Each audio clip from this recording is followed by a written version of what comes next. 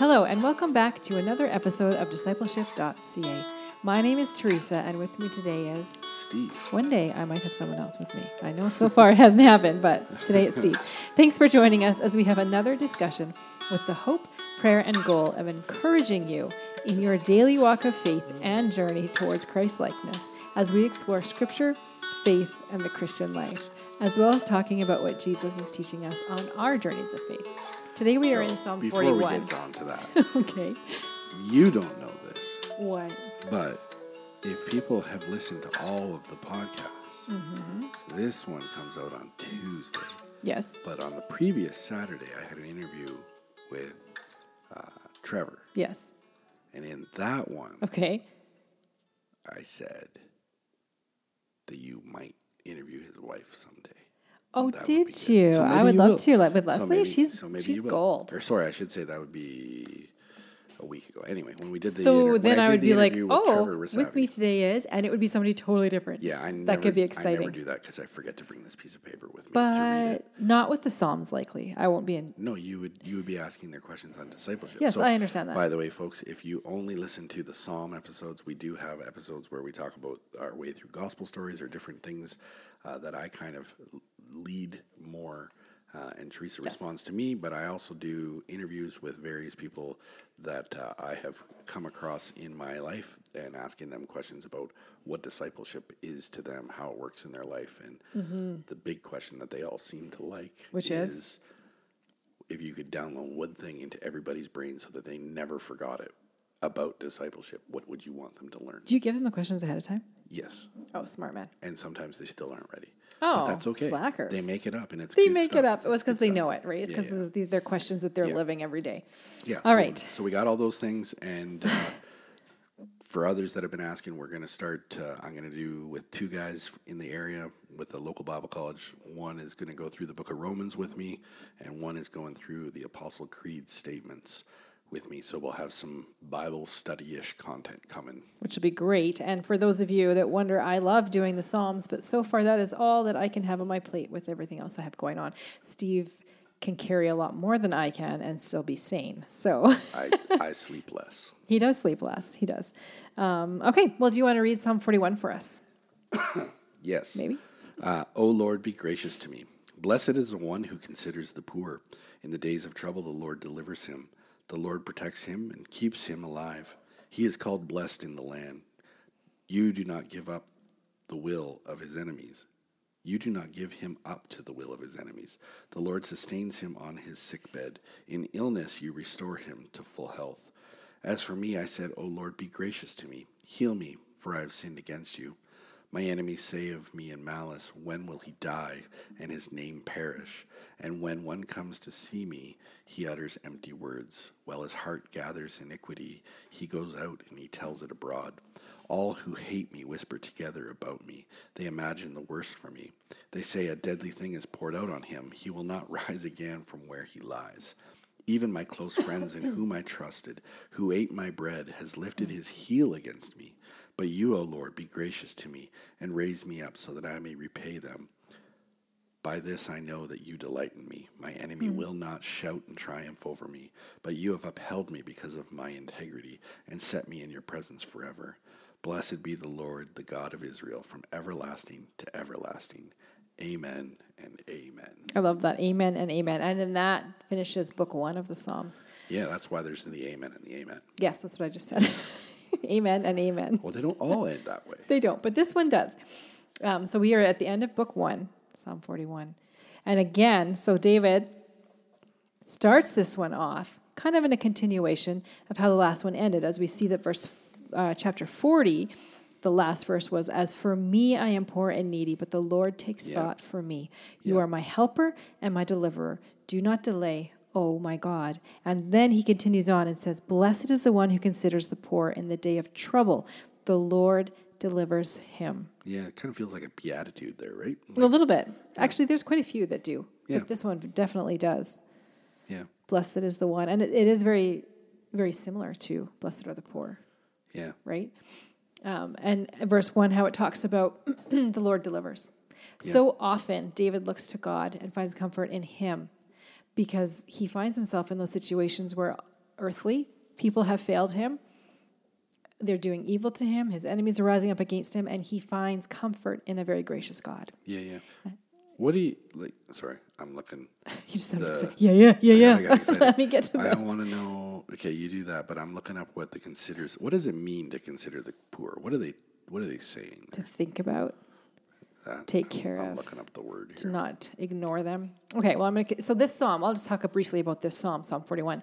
I read in one of the commentaries, and I thought it was great. He said, if anyone is sick, let him sing the beginning of Psalm 41. Yeah. If anyone is persecuted, let him sing the end of it. And we will get to the end of it and talk about that a little bit more briefly. But this is a good song for when you're feeling down, when you're sick and you're feeling like you just need health and you're desiring that, to not give up and to go to God.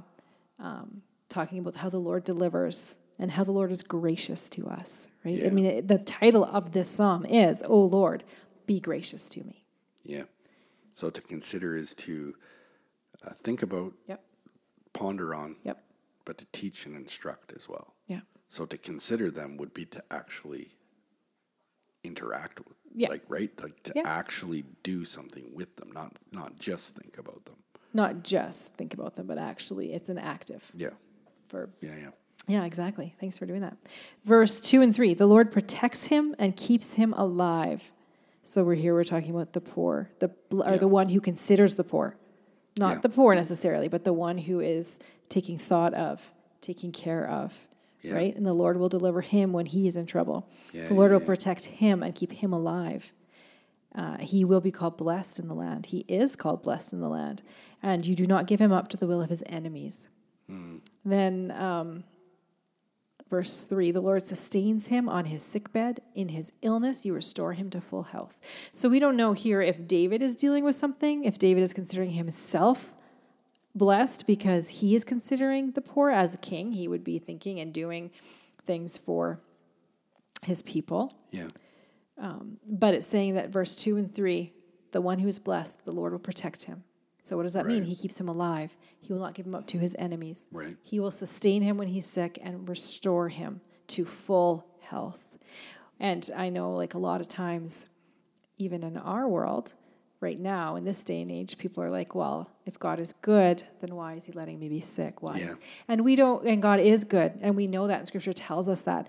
And sometimes our good and God's good mean different things. Yeah. But we know that God is good. And he will restore all of us to full health. Some of it might just not be in this world necessarily. Right. But here it's saying restore him to full health and sustain him in his sick bed. So that is alluding to in this world. Yep. So David here believes this, and he trusts in the Lord for this, right? In verse 4, again, we see that David humbles himself before the Lord and petitions to him. As for me, I said, O Lord, be gracious to me. Heal me, for I have sinned against you. So here, David is recognizing that he's a sinner and he's in need of saving. Yeah. Right? I have sinned against you. We have all sinned against God. Well, he's taking care, like he's admitting his physical sickness. Yep. But he's confessing his spiritual sickness. Spiritual sickness and his desperate need of saving. Yeah. And he's saying to the Lord, you are the only one who can save me in this way. Yeah. Mm-hmm. And he doesn't make up excuses, right? I love that about David. I've sinned against you. I've sinned against you. Not because, they were chasing me, so I had to do stuff. Right? Like, okay, but they did this, so I did this, right? Yeah, no, I have sinned. No excuses, no qualifying it, just like, here it is. This is what I sinned. Yeah. There is something admirable about that, I think. Yeah. Verse 5, so now he goes on, my enemies say of me in malice, when will he die? Like, they're tired of him and his name perish. Like, can he just go away? Like, we don't want him. They want evil things and bad things to happen to him. Verse 6 and 7, they wish the worst for him. And do you want to look up Romans 1 while I'm talking about this? Yeah. When one comes to see me, he utters empty words, while his heart gathers iniquity. When he goes out, he tells it abroad, so he's speaking slander. Verse 7, all who hate me whisper together about me. They imagine the worst for me. Now we know in the New Testament, Romans 1, 29 and 30, that slander, whispering, evil desires. 29 and 30. They were filled with all manner of unrighteousness, evil, covetousness, malice. They are full of envy, murder, strife, deceit, maliceness. Maliciousness. They are gossips, slanderers, haters of God, insolent, haughty, boastful, inventors of evil, disobedient to parents. 30? 31? How 30. far? Just 30. Right. So we're seeing these are the kind of people that David is dealing with right now, right? All who hate me whisper together, they imagine the worst for me. And we know that in the New Testament that anyone like the whisper, the slander, they are the worst of the worst. Yeah. Right? They are. Yeah, no, it's true. They have no thought of God. If you go through and look, one of the first sins that Paul tells the early church in all of the different letters to deal with is gossip, right? Where you get the slander and the malice and the whispering, the covetousness and the backbiting. Yeah. That is the first and most important sin that Paul says to deal with. Like, get it out. Immediately, because it's poison, it's toxic, and it's so easily spread. So I can just imagine how you have one or two people starting these rumors, starting these things against David, and then all of a sudden there's a whole crowd. Well, even in that moment when Absalom was coming for him, what did he do? Before he started to chase him, he stood at the gate and said, "Oh, you went in to get rallied judgment. the troops against.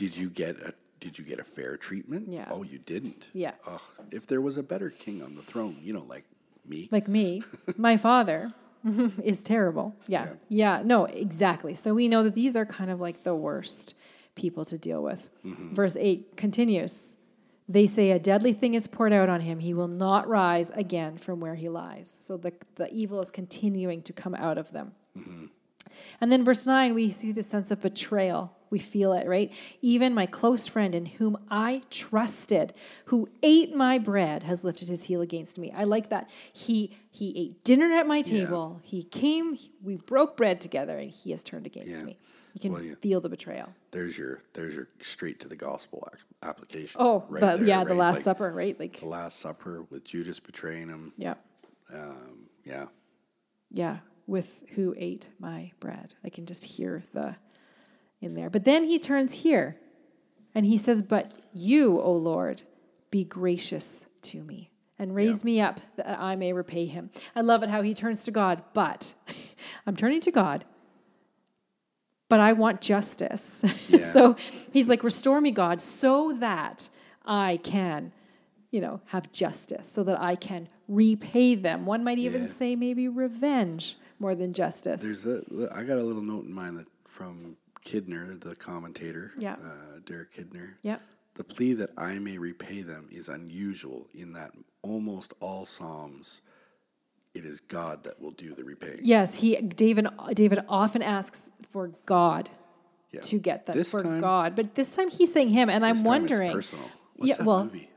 His friend ate at his table. Like this is hitting. Yeah. This is in his face, right? So there's a little more that I may repay them. And it doesn't really let us know. But then he says, verse 11, I love this.